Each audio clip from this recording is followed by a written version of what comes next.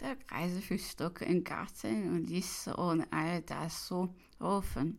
Er nahm die Papiere, die wir schon am Morgen durchgegangen waren, wieder vor und verbreitete sich über die hohe Politik. Hier stehe dasjenige, was daraus am meisten hervertrat. Was, sagte der Kaiser, vor in 13 von mir seine Regierung völlig überdrüssig, aber das Ganze der Armee, die größere Mehrzahl der Departemente, die niedere Bürgerschaft und die Landeleute hielten noch daran. Auch gesiegte die Revolution über diesen Hauptgriff der Konterrevolution über die neuen Grundgesetze Kriege erst seit 4 bis 5 Jahren ausgesprochen worden wären. Man hatte die schrecklichsten und traurigsten Auftritte durchgelebt, seit sich also nach einer besseren Zukunft. Aber welch ein Unterschied jetzt!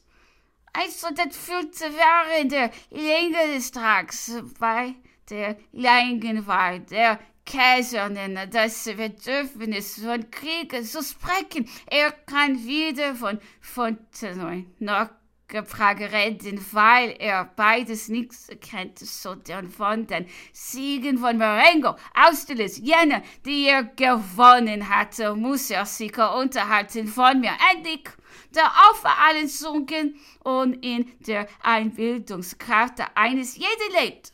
Eines so gerade ist ohne Beispiel in der Geschichte von welcher Seite man sie auch betrachtet morgen, so wird das Sinne und Glück. Was würde außer diesem allen entstehen? 2 Völker auf denselben Boden gegeneinander erbittert. Und wer soll die sicher ohne Unterlassen nicken und wie Leiche am Ende als rotten werden. Nicht lange so würde dieselbe Muttergrenze Europa ergreifen. Es wird bald nur aus 2 feindlichen Parteien bestehen. Nicht mehr ein Volker und Landstriche, sondern in Farben und Meinungen würde man sich teilen. Und wer kann die Krisen, die Dauer, die einzelnen Fälle, Völkerstürme berechnen, denn der Ausgang derselben werde nichts zweifelhaft sein, liegt da und Jahrhunderte schreiten nichts zurück, weil kein Glück ist also ein Sturz. Ich hatte die Hohle der Orkane verschlossen. Die Bajonetze haben sie wieder geöffnet. Ich konnte ich so der allgemeinen Wiedergeburt verschreiten. Jetzt würde sie sicher nur bei Unwittern entwickeln. Ich verschmolze. Jetzt würde man vielleicht ausraten. Das Wetter war wieder regnerisch geworden. Seit 2 Tagen ist es abscheulich. Man sah Fassung. In der Nähe der Signalseiten an, dass sie den neuen Souverän Sir an Bord hätten. Der Reise war beim Diener schwiegsam und traurig.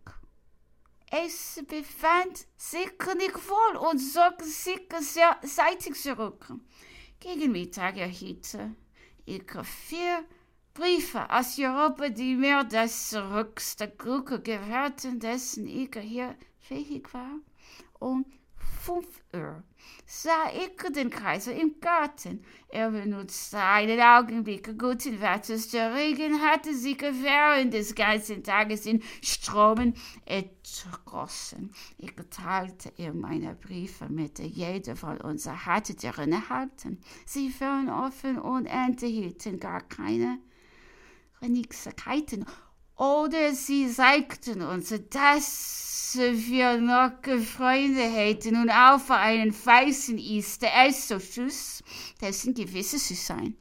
Während des Dieners erzählte uns der Kaiser in englischer Sprache einen Bericht aus der Französischen, wie er sagte, das Schicksal von Leopold, den Orte seines Schiffbruchs, seine verschiedenen Erlebnisse, seinen Tod und seine Tagebuch. Inhalte, das Ganze bestanden aus sonderbaren, ergreifenden, romantischen Einzelheiten, die uns außerordentlich anzogen. Der Kaiser freute sich darüber und fing dann an zu lachen, denn seine Erzählung war, wie er sagte, eine bloß in Augenblicken selbst erfundenes Märchen gewesen, um uns seine Fortschritte in Englischen zu zeigen.